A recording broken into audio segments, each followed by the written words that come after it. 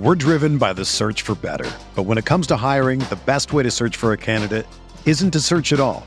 Don't search, match with Indeed. Indeed is your matching and hiring platform with over 350 million global monthly visitors, according to Indeed data, and a matching engine that helps you find quality candidates fast. Ditch the busy work. Use Indeed for scheduling, screening, and messaging so you can connect with candidates faster. Leveraging over 140 million qualifications and preferences every day, Indeed's matching engine is constantly learning from your preferences, so the more you use Indeed, the better it gets. Join more than 3.5 million businesses worldwide that use Indeed to hire great talent fast. And listeners of this show will get a $75 sponsored job credit to get your jobs more visibility at Indeed.com/Blue Wire. Just go to Indeed.com/Blue Wire right now and support our show by saying that you heard about Indeed on this podcast. That's Indeed.com/Blue Wire. Terms and conditions apply. Need to hire? You need Indeed. It's the True Faith Newcastle United podcast. Tottenham Hotspur 1, Newcastle United 1 on a Sunday afternoon where anything seemed possible apart from a Newcastle goal. But a goal we got, a point we got. You've got Alex Hurst, Ben Wade and Charlotte Robinson to talk you through what on earth happened and where this ridiculous football club go from here. Going to kick things off with a little reminder for all you listeners. Brand new issue of True Faith fanzine. It only costs £2.50 plus postage and packaging. We'll also do a £1.50 digital issue as well. If you'd like to read it, there's only one of them. There's only one paper fanzine left. We'll post it, or I personally will post it to you anywhere in the world, as long as Royal Mail goes there. And it's within our budget and postage restrictions. So consider buying it if you haven't. Thanks to everyone who has bought it. Another record day of sales over the weekend. It's been tough going because all the shops have got no one in them. So we've lost out big time on those sales. And to keep it alive, I need lots of people to buy it. So that would be champion. There is a link in the description of this. And if you follow us at TFNUFC or you follow me, you've probably been spammed already with it. So I'll stop talking about it, but please buy it. Right, we went to Spurs on the back of a hearty win at Morecambe. And, you know, I think discussion pre-game was about, would any of those lads force their way into the team? How would Bruce set up after the horror show against Brighton? And I think even the kind of most negative Newcastle fan, and of course I'm talking about Simon Campbell, would have been hard pressed to predict the absolute dominance that Spurs displayed in that first half, and the fact that I had 13 shots or something. Dubravka. He reminds me of Dubravka. Carl Darlow produces like literally 4 saves. In the free kick, great save, but the rebound from Kane and the one where the Kane has the header, Kane should score both of those. I think Darlow does great, but shit, Kane, he doesn't get ever criticised ever about anything Harry Kane. He should score those. So that's how good a saves they were, and the game should have been out of sight by half time. We're going to get right into it. We're going to get into the penalty. We're going to get into the one or two good performances. I think I referenced half of the good performances, and we're going to talk about VAR and all that. But Ben, I want to bring you in first because I want to get right into what the fuck we witnessed in the first 45 in particular. And it was just like you were sending me WhatsApps, Ben. You're absolutely foaming, you know, with the way Bruce set the team up. And it's like, I feel like we're doing the same podcast that we did after we got humped 5-0 by Man City in April, when we seem to have set the team up to give the opposition the maximum amount of possession and chances to score. It's almost like, right, we'll want the opposition to maybe be 5-0 at half-time, lads. So this is how I want you to set up. How did you say it? It's bizarre, isn't it? I'd love to know what Bruce thought. It was almost like it's almost like goading them to come on then, like punches as hard as you can type of thing. I don't really understand what he thought was going to happen in playing that, especially given that he came out himself and criticised the 5 at the back as not working on numerous occasions last season. Yeah, he loves to chuck it out there every now and again just to remind everybody how tactically inept we have become. I mean, starters, when you've got an injury crisis, particularly at centre halves, you don't want to get as many centre halves on the pitch as you can. So starting Isaac Hayden as a third centre back was just an absolute bizarre decision. I think he's obviously trying to match them up, I'm guessing, 1-on-1 for their front three. But Isaac Hayden is not a centre back, and basically was left out, hung out to dry a bit, I think, being asked to play that centre back role. And it basically, we got what he deserved in terms of, it was a complete dominant display from Spurs, where we didn't press anyone up to the halfway line, so that their centre backs and the ball playing midfielders, playmakers were able to just come and get the ball easy, no problem, look up, have all the time in the world to then pick the pass they want. And even then, when the ball was coming into the box, there wasn't really any pressure on the player receiving the ball. There was a couple of moves where Spurs played some nice sort of one-touch football around but there's absolutely nobody like looking to get any pressure on them. When you think the whole point of playing five at the back is to crowd space, make sure that they're pressed when the ball comes in, and make it difficult and make them have to have the perfect touch. There was just none of that, and it just led to, as you say, Spurs v Darlow for the first 45, and it was just, to be honest, it would have served We're right to be 5 or 6-0 down at half time. And at Bruce's luck, I mean, I don't know, is he Irish or something? He must have some sort of Irish heritage or something. Is that why he bought Jeff Henrik? Probably. just add a little bit more. I'd love to know what he's thinking the lottery numbers are going to be, because he's luck last season and carrying on this season at times is ridiculous. And it was just an embarrassment. I think Brighton was really, really poor. Obviously got off to a terrible start. And to be honest, we could have been in exactly the same situation, like 2-0 down inside the first 5 minutes. Wouldn't have been a shock again. And it's just I don't quite understand what he's like, what he's trying to go for there, in terms of if he's got a plan, the players didn't have a clue what it was, and somebody's got to take the brunt of that, and unfortunately it's got to be Bruce. It was just a dire 45 minutes, and it was so lucky that it was only 1-0 at half time. I'd love to see the post-game analysis of the start of the game. I assume they watched the matches back, at least the highlights or key moments. The first 20 seconds against West Ham, Andy Carroll assaulted someone and got away with it. The first 20 seconds against Brighton were basically gave away a pen and lost the game. And in the first 20 seconds here, Jonjo Shelvey brings down a player like from behind, scythes him down to give away like a direct free kick, like 18 yards from goal. Like, talk about starting badly and setting the tone for the rest of the game. You know, I am going to get into the tactics a little bit, but Charlotte, is there a valid opinion? Well, there is an opinion out there. Is it valid that, you know what, going away to a top six side, getting a point is far more relevant and far more important in terms of how you got it? Because I am seeing that kind of thing. Not lots of it, but I'm seeing it kind of start whinging. We've got a point. How many times have we been away to top six sides in the past however many years and just got beaten comfortably? And we've got a point, and something should be said for that. It's not my job. I can't say if it's valid or not to have that opinion. I think if I'd just seen the scoreline and not the game, I think if that had been the case, I would have been like, oh, brilliant, a point at Spurs, away at Spurs, like, that's excellent. I was not expecting that. 4 points from 3 games after a performance like the one we put in at Brighton.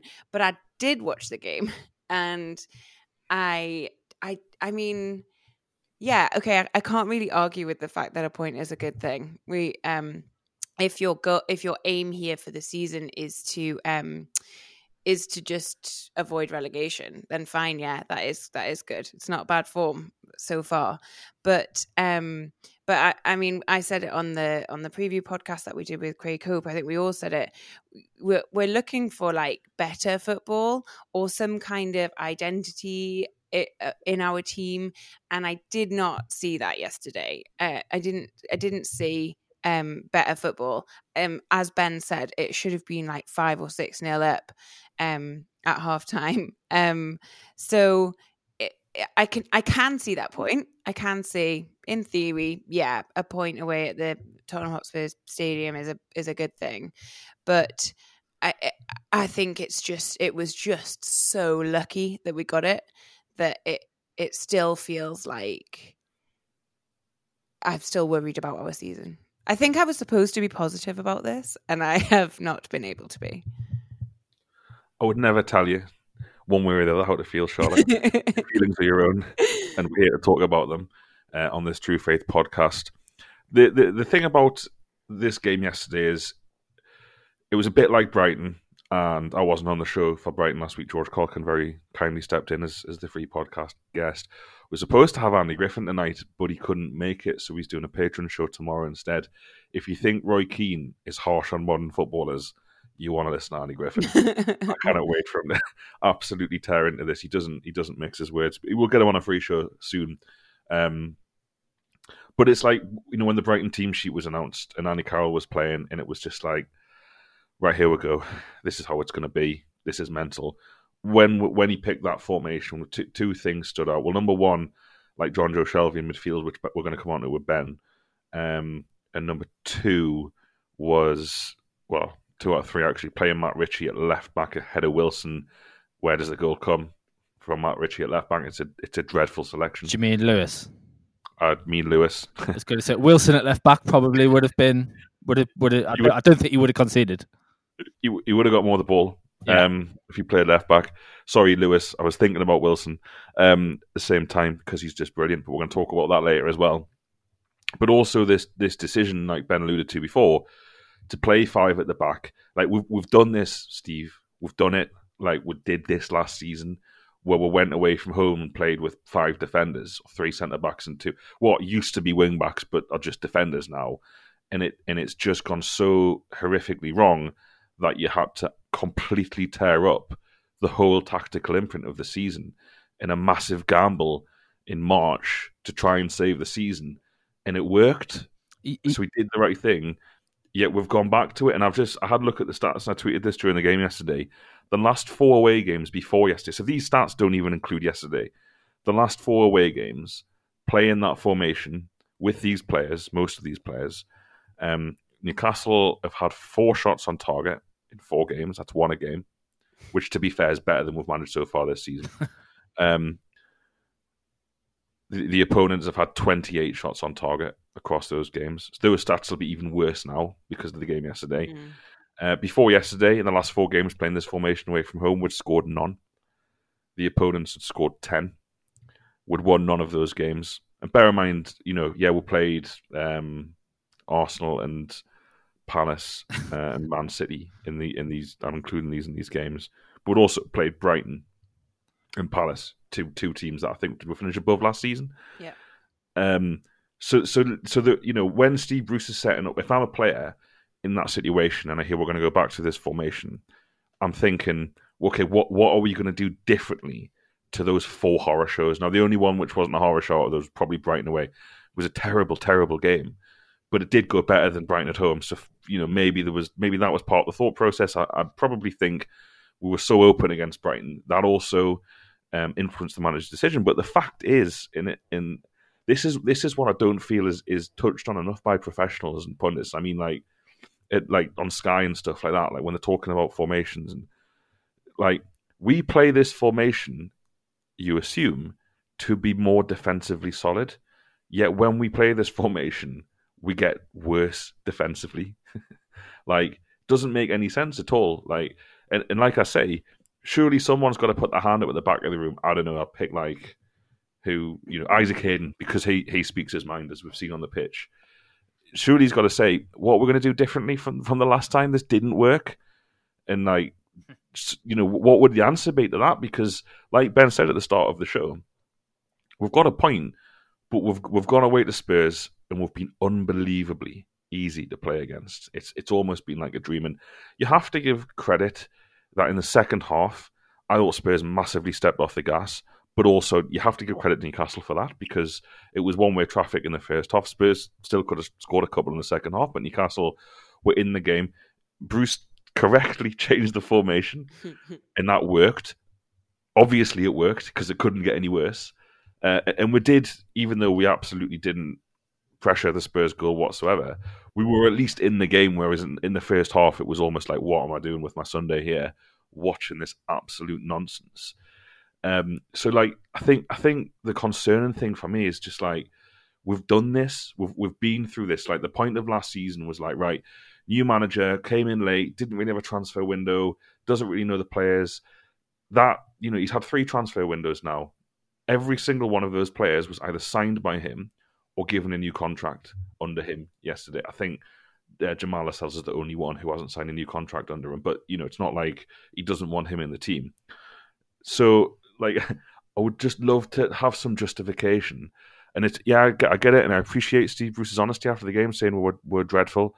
I get it. You're right, spot on. Same as he was right when we played the same way against Manchester City. Spot on, Steve. You've called it spot on. But what is going to be if we get Spurs away? Yeah, if we get Spurs away in the quarterfinal of the league, in the semi-final of the League Cup, or the quarterfinal of the League Cup, assuming we beat Newport, which I think we will. What will be different? Like we never seem to learn. There doesn't seem to be like any introspection into how shit we are so much of the time. Yeah, it seems. Sorry. Go on, Charlotte. But into you, sorry. It seems like it's almost just easier to say sorry after you've done something wrong than to just not do it at all, or learn from it. Yeah, and I made the point. I'm going to come to you in a second, Ben. I made the point during the game yesterday. It's my fault. I deserve everything that's coming to me, because my mentions on Twitter just for 24 hours straight have been like the pro Rafa and anti Rafa lobby, like going at each other just relentlessly. And I mentioned Rafa, but I don't think I mentioned Rafa, but I said I went to Spurs with you, Charlotte, in 2018 at Wembley, second last game of the season. Spurs finished 3rd that year, and we just come up that year, and we played really well. Got beat 1-0 thanks to a great goal from Harry Kane, but we played really well. We had chances. We definitely deserved a point. We played 4 at the back. We didn't have loads of the ball. I think we only had about 40% possession, maybe a little bit less. But like, how have we regressed so much that there's no way you could argue, even though we didn't pick a point in that game, we deserve to lose that game or be 4 or 5 goals down at half time. Yet here we are, £100 million plus spent. Like how have we got so much worse in how we play the game? And we weren't great then, by the way. I'm not trying to, this is the thing. I see this all the time on social media. It's like, oh, we'll play the same as we did under Rafa. It's like, well, okay, number one, even if you think that was true and you thought that wasn't good enough, what's your justification for it still being shit? And then I don't think we do play. I think we're nowhere near as defensively organised, and Bruce has better players at his disposal. But that isn't the debate. I'm in dangerous territory here, even bringing it up. I just can't get my head around how we are so bad so consistently. Like, how is there no improvement? And we saw an improvement, by the way, at West Ham on the opening day, but that more and more, well, there's only been 3 games. That looks like the blip. That doesn't look like the norm. Yeah, it feels like a fluke now, doesn't it? It does, and West Ham have kind of like, that's obviously terrified West Ham into waking themselves up and just thought, Jesus Christ, comfortably beaten by these lads, something's wrong. Ben, you wanted to say something? I was just going to say, the only thing I can put it down to is Brucey was showboating, because he knew it was Jose, and he's got such a terrible record against the two, and it was like, we'll give you the first 45 minutes, do what you can, but we're going to like snake it at the end no matter what.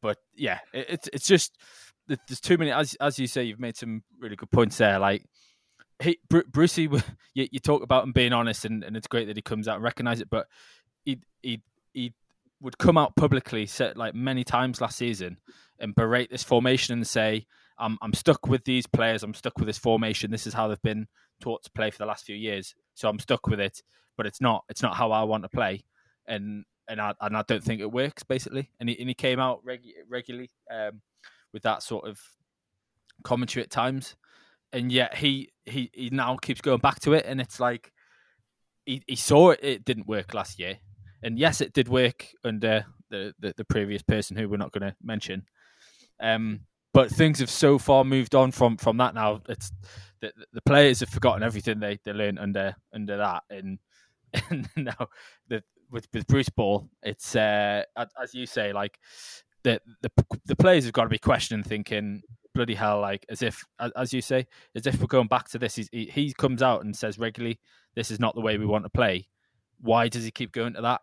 And surely, as you say, we've had some hammerings in that formation. Like at some point, is he not going to take a bit of it? Well, it wouldn't even be a gamble, but just have like, do you know what? Like, yes, if we played 4 at the back, and we could get a hammering, but it's no worse than what should be happening in this formation. We got away with one, and it's out of sheer luck and the just how poor Spurs are potentially playing at the minute. That we didn't get a hiding, and really it kind of not. Obviously, I would never want Newcastle to get beat, but I wonder if we had have got a real stuffing like a 6-0, which it could have been, as I said.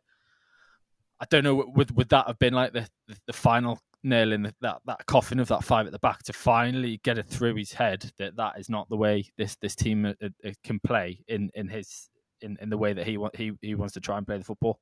Because if he keeps going back to it, as you say, you can see him doing it again, repeating it. As you say, if we get to a big game in a cup or something like that, he did it against Man City last season and completely threw. Basically, I mean, it was obviously always going to be an uphill battle, but that was basically the equivalent of throwing a game. If he does that again, like it's just what is the point? No, definitely. And I think it was basically 2 games in the post-lockdown football last season against Man City, which we went back to this formation for, and both of them were a horror show. But the away game in particular, which like infamously Steve McManaman, after like praising Steve Bruce for non-stop for 80 minutes, says after 18 minutes, this could be 10. And it's like not playing, and I want to move on from the formation really quickly after this, but not playing the formation like doesn't fix everything. And to be fair, you can play that formation, and you don't have to just let the other team have the ball. Like you could press them up the halfway line. You can get your fullbacks forward. You can make sure that you pick the right players in the right positions, rather than like when you've got no centre backs, like you said, Ben, picking an extra centre back in the team or a centre back spot. So your best defensive midfielder has to play out of position. Like no one forces these things on him or his management team, but like, you know, after that Man City, of both of those Man City games, but the away game in particular, like nothing seems to have changed. And one of the most frustrating things for me is I'm talking about like tactical setups against Man City and Spurs, like they're remotely similar as teams.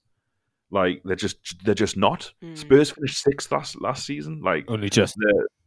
Yeah, just like with a couple of wins. Level on points with Wolves, I think. Yeah, so I mean, Ben, me and you were talking about this earlier.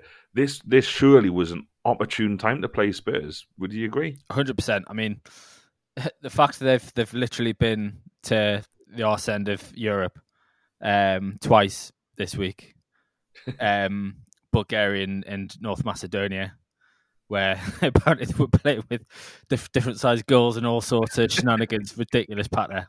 I mean, talk about I love that from the Macedonians. I know, talk about conspiracies and everything ridiculous. But that and to be honest, it's not as if he's rotating the team that much either.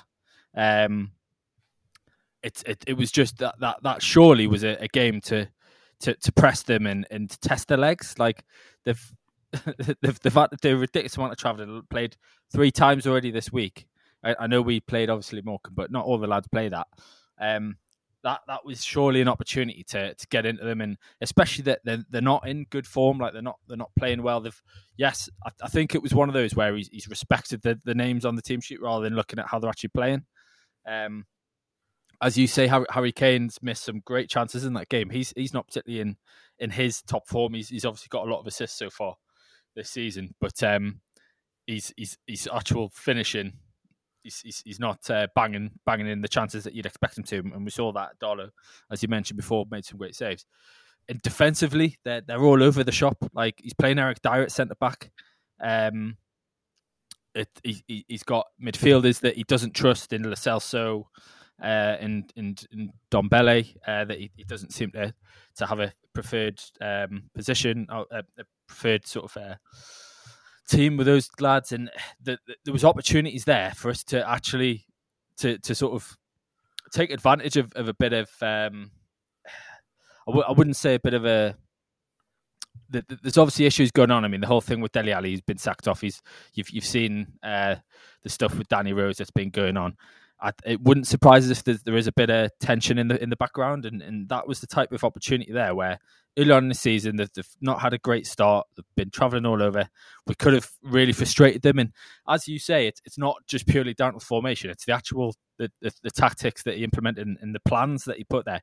I mean, Christ, it didn't look like there was a plan. None of the players seemed to be playing to. If there was a plan, none of the players seemed to be playing to it. So it was just a real opportunity where this Spurs. I mean, God's sake, we beat them last year with Joe Linton's only goal in the game in the first half of the season. Sorry, it's just like they're not, as you say, they're not a Man City. They've got some great players, and we made them look like that in the first half. But I just think that was an opportunity where we could have made it really, really difficult for them, and we've let them off. We've made them look amazing, and yet still we've taken a point off them, which is just mind-boggling. Charlotte, we could beat Burnley next Saturday. It's not outside the realms of possibility. We should beat Newport. Mm-hmm. That would leave us in October going into an international break in the quarterfinals of a domestic cup competition in the top 10 of the Premier League, if not the top 8. Yeah. What do you think? Do you think this is some sort of like witchcraft that has got us here? Or do you think actually you put enough decent players in the team, like a Callum Wilson, who we'll come on to, and actually it might just be okay? I think it's a mixture. I think Steve Bruce is the luckiest man in the whole world, and yeah, I mean, we could be, couldn't we? We could be like having our best season on paper in like many seasons' time, couldn't we? I struggle to think. I don't want to sound like Simon on this podcast, but I struggle to think that, throw a few good players in the team and we're going to be fine. I cannot get behind that theory. Like, there has to be. That will be debunked very quickly when we start getting a couple of injuries, or when we start, when you can see how we lost ASM yesterday for yesterday's game, and I think that had a massive impact on the quality of our forward game. So I don't think that putting good players in the squad is just make everything okay. But, having said that, everybody, Alex and I were talking about it, and he was like, do you think people should just shut up because top 10 and being in a quarterfinal is good? That does excite me. The fact that we might be on a cup run excites me. But I don't think it's an overreaction to still be worried about the state of our side. Does that make sense? Because if we do beat Burnley, we're in a really great position. But I'm still a little bit worried about it. I actually said, should we shut up? Not people, us. Yeah, but I don't read that. Yeah, people as well. No, you're right, and it's like Newcastle United this season could be one of those like Christmas cards at Christmas that shows a really happy family. They all hate each other. Like, that could be us. That, like, to the outside world, when we finish 9th, if we finish 9th playing this season, it's just going to be horrific. Yeah, but we get this like quite a lot though, don't we? Like, we finish 12th, 13th, and my friends and colleagues who don't support Newcastle are like, what are you whinging about? Like, that's good. I'm like, it's not good enough. It's not ambitious, and it's just absolutely like on cruise control, like nothing about it, and it would never get there that easily. So yeah, I think outside looking in, yeah, it's like that Christmas card image, but I can't get behind it as like actually everything's great and fine.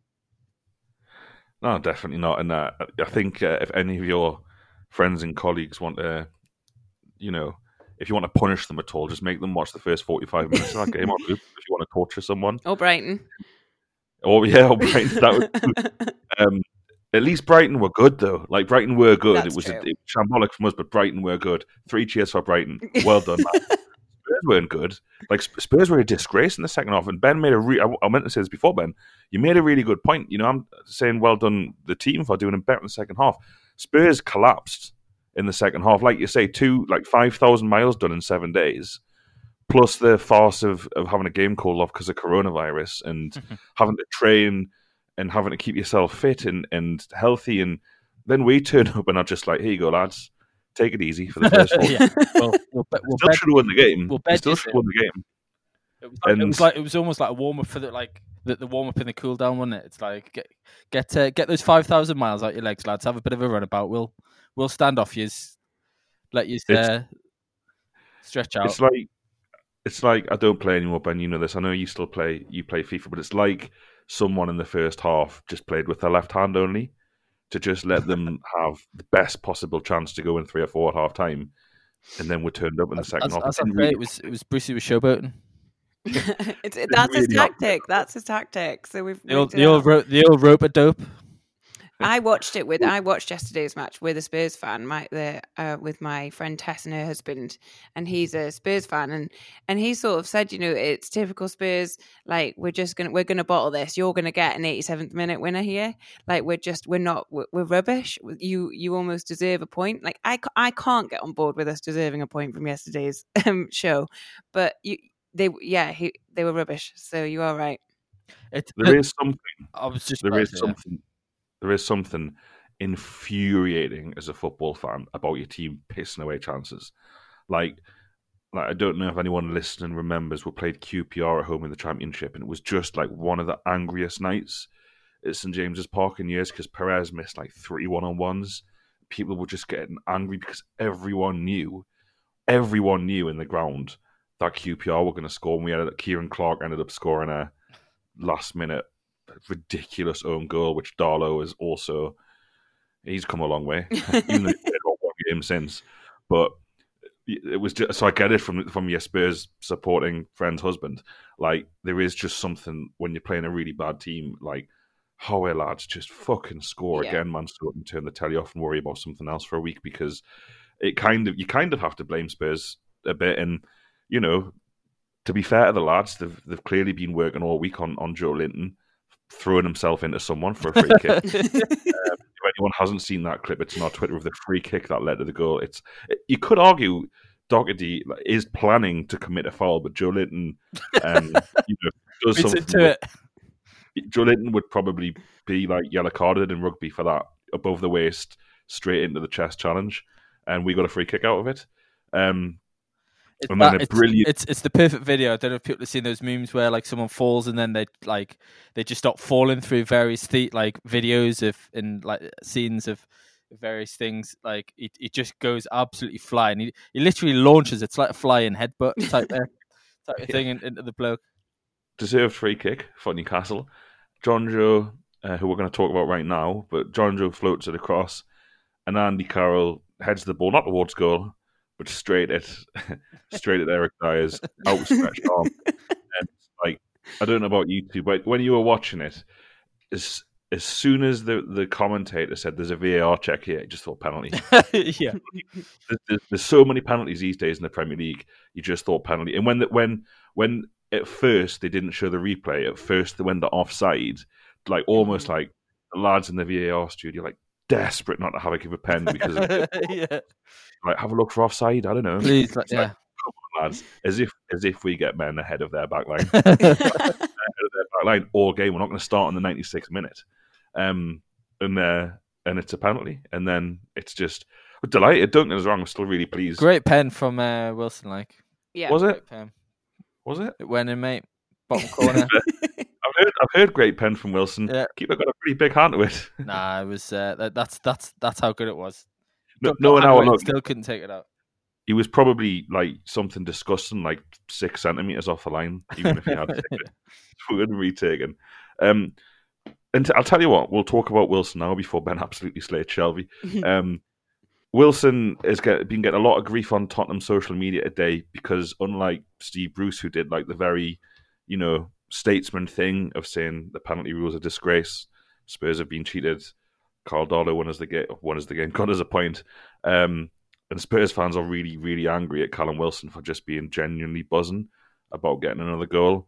How much have you been impressed by both the player and the man, Charlotte? I like him. I love that he did that. Came out and they were like, "What do you think of this?" And I think he said it was marvelous, which I just love so much.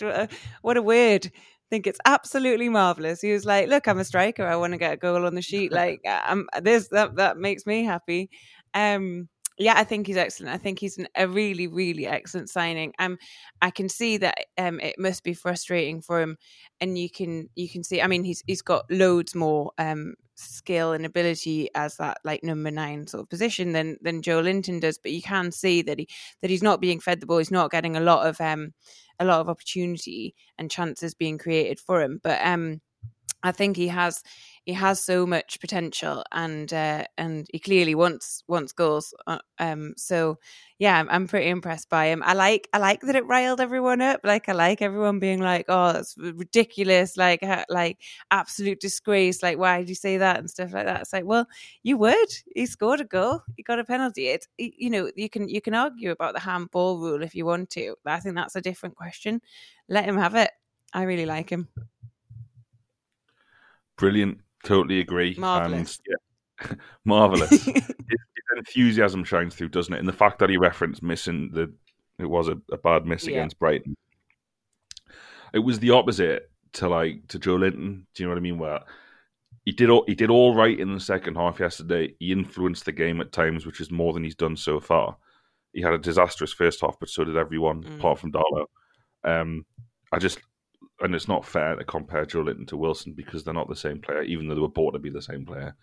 And Wilson has a lot of Premier League experience, and Joe Linton doesn't.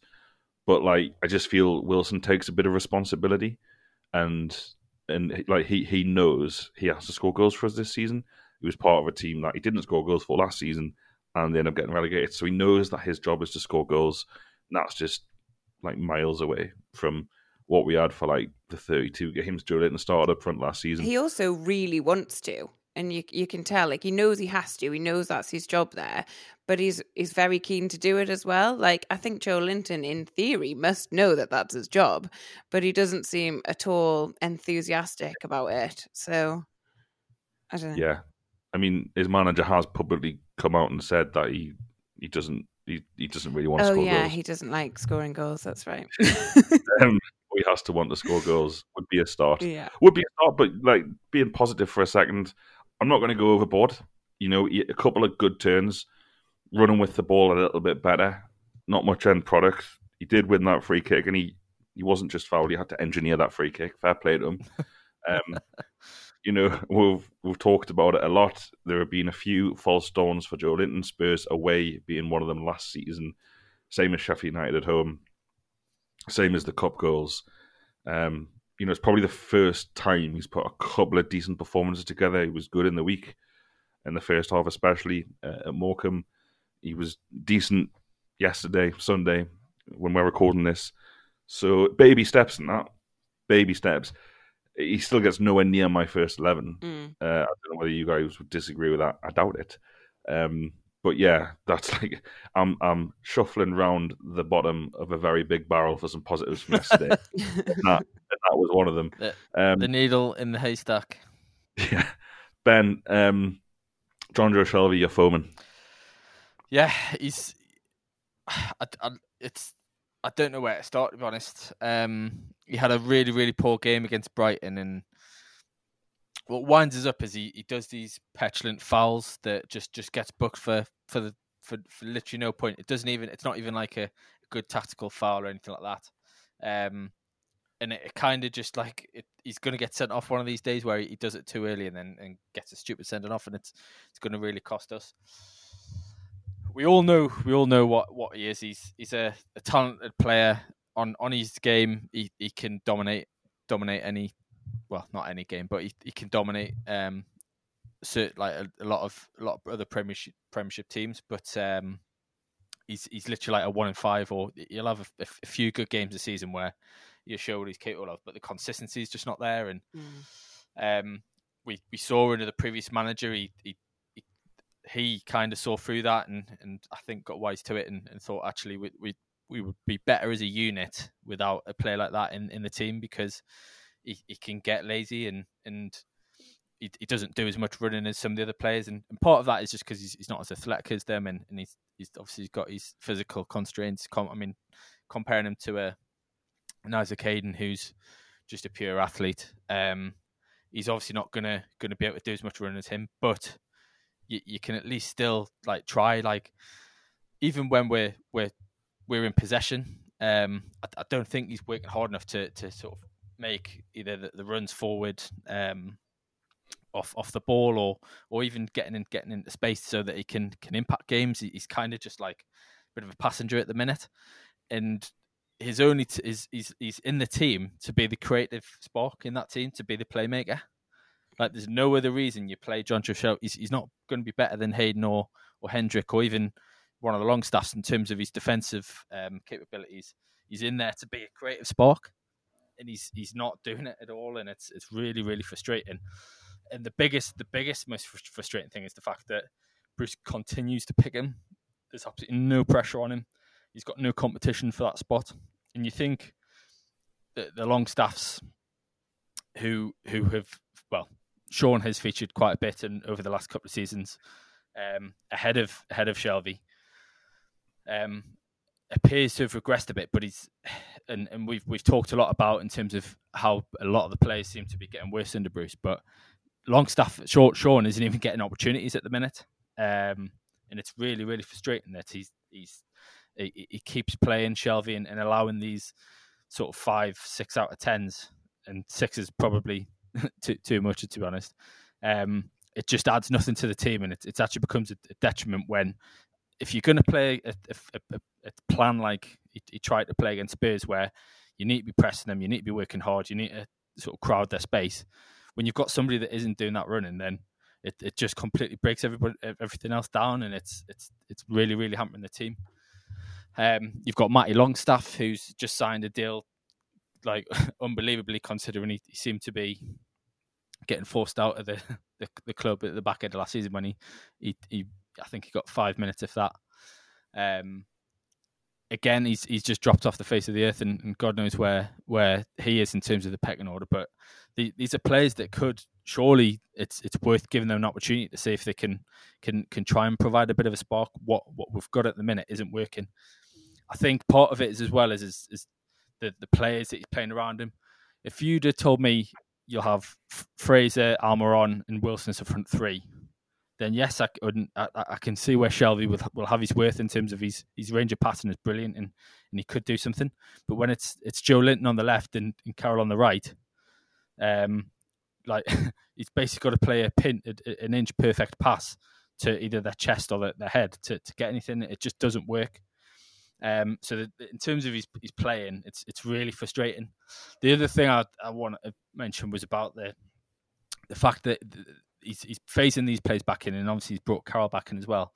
These aren't players that are necessarily ingrained in the qualities that we started to really appreciate in this side. And the team that came up from the Championship and then survived the last couple of seasons, there was a real fighting spirit. There was a real togetherness, like a team spirit, where they were, as a group, they were greater than the individuals in part. And you just see someone like that, like these players coming in, where they don't work as hard, and then it starts to have an impact on the rest of the team. And we talk about players regressing. I think that's a part of it. It's the fact that I don't think they're regressing. I think it's the fact that together as a team, when they worked and when they outworked teams and they were difficult to play against, they looked better. And I think what's happening is you've got a couple of weaknesses in the team that are then exposing the flaws in the individuals, and that's why they look like they're regressing, because they don't look, they're not natural. I mean, you wouldn't say Manquillo wouldn't get in. Maybe a couple of other teams in the Premier League, but he's actually looked really good for Newcastle over the last couple of seasons and really earned his contract. But then you see performances where he's being left out on his own to try and defend, and teams having their way. And it's just there's too many sort of chinks in this team now where I think we're starting to get exposed. I think it's one of those where, as I say, it's a really fine balance where when you keep allowing players to get away with bang average performances, it's going to have a detrimental impact on the squad morale. There's a brilliant piece in the New True Faith, totally about the new signings and how they compare statistically to the rest of the players. And it's by John Petrie, and he includes a load of stats from various players. And Jonjo Shelvey, per 90 minutes last season, averaged 0.3 tackles. So he's not going to win you the ball back. Is Miguel Almiron going to win you the ball back? Nope. Jeff Hendrick might. Joe Linton, not really. So what the plan was, like, how were we going to get the ball back yesterday, apart from either picking out the back of the net or Cardolo making a save? I think that's what I agree with your point there yesterday, where Shelvey does have a role to play in this team. This team's top scorer last season. Mm-hmm. But surely, like you say, someone like Sean Longstaff with his legs, I mean, Matty, God knows what's going on with him. You know, he signed a new contract. He's not been seen since, pretty much, which is a real shame, because you obviously want to see him coming through and, you know, improving as a player. If he's not going to play, he needs to go on his own. He needs opportunities, yeah. He's still a relatively, well, he is still a young lad that needs to be playing. Yeah, he needs to be playing. If not week in, week out, he needs to at least be getting opportunities, and it's not gonna be making him a better player not playing any games with the first team, and it's a massive waste of potential there. And I just think, as you say, the thing with Shelvey, he's in there to when we've got the ball, but that's the point, is that the pieces around him, we've not got the right team around him either. So it's a waste of a spot if you're going to try and play him, that he's got to make these inch perfect passes. It's not sustainable. No, it's not. And yeah, this is the thing. I would want to do podcasts and talk about other stuff than, you know, why the team selection was wrong, why the formation was wrong. And Steve Roos made a point in the week before the Morecambe game that he's only being criticised because we got beat, which is a really strange thing to say. Because, yeah, that's, you know, when you get absolutely humiliated by a team like Brighton, who were finished above for the past 30 years or something, however many years, you know, there has to be some sort of introspection. That's what worries me. And I mean this genuinely, and I would love to be wrong, but where is there the introspection that goes on to think, Jesus Christ, we got this wrong? Like, because that was the case after Brighton. Definitely the case yesterday, when we played a knackered team who basically only had about 50 minutes in the tank. And you know, the way we played was, if you're a Spurs player, just like if you're a Brighton player, if you ask those players and their management teams, what do you want to face today?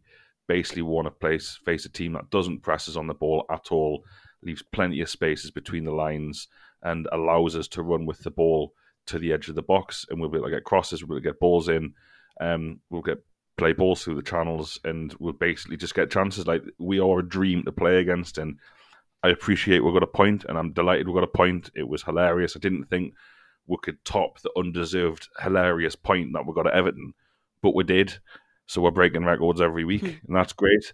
But I'd rather we just put in a competent performance, and the lads on the pitch had some semblance of a clue of what's going on. And I hate to say this, because you know, everyone listening, most people listening will know how much I hate Aston Villa.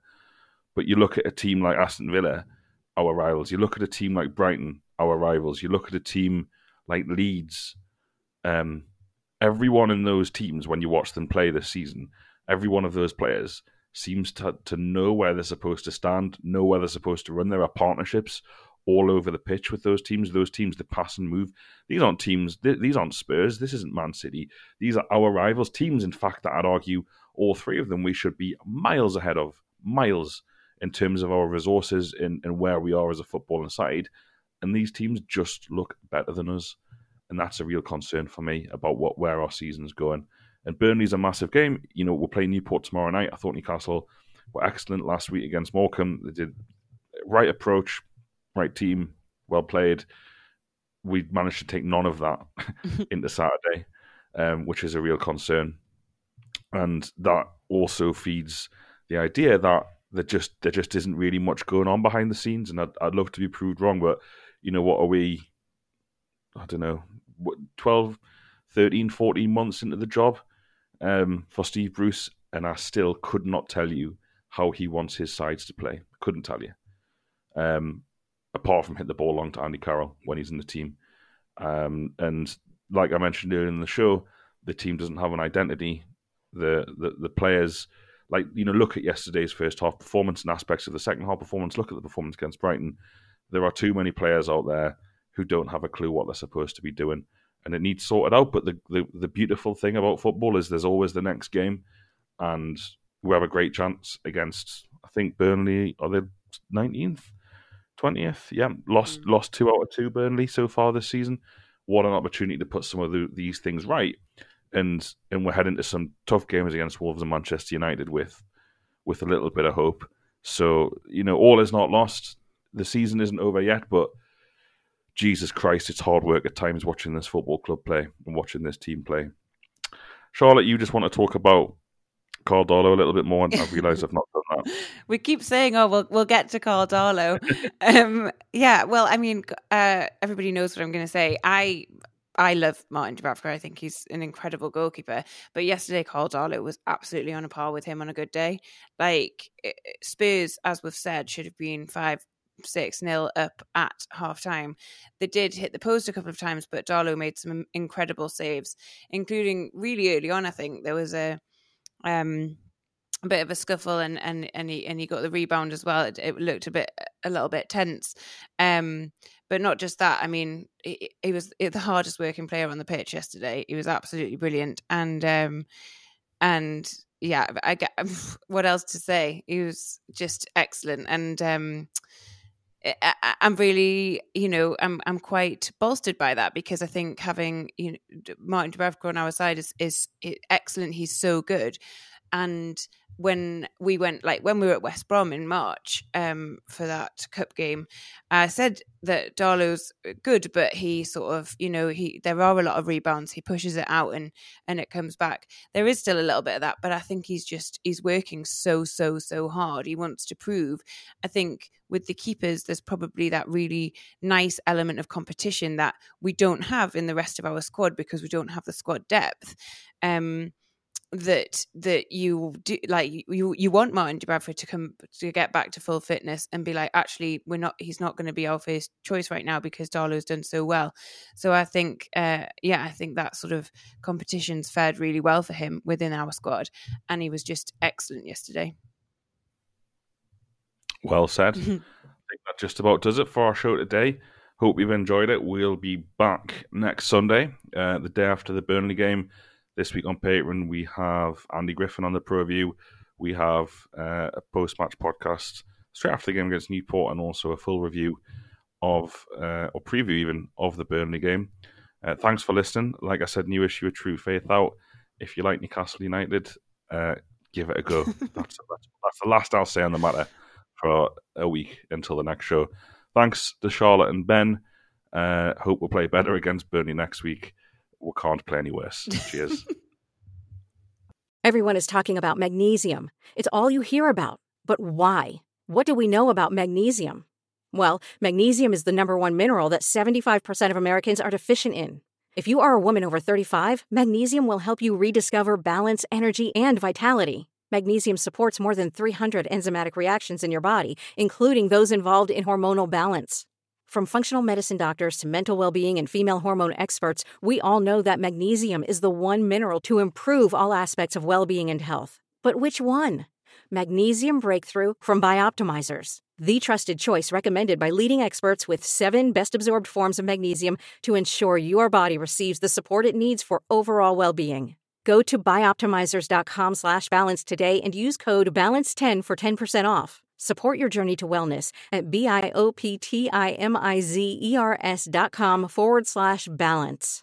Magnesium Breakthrough from Bioptimizers, your foundation to optimal health and vitality.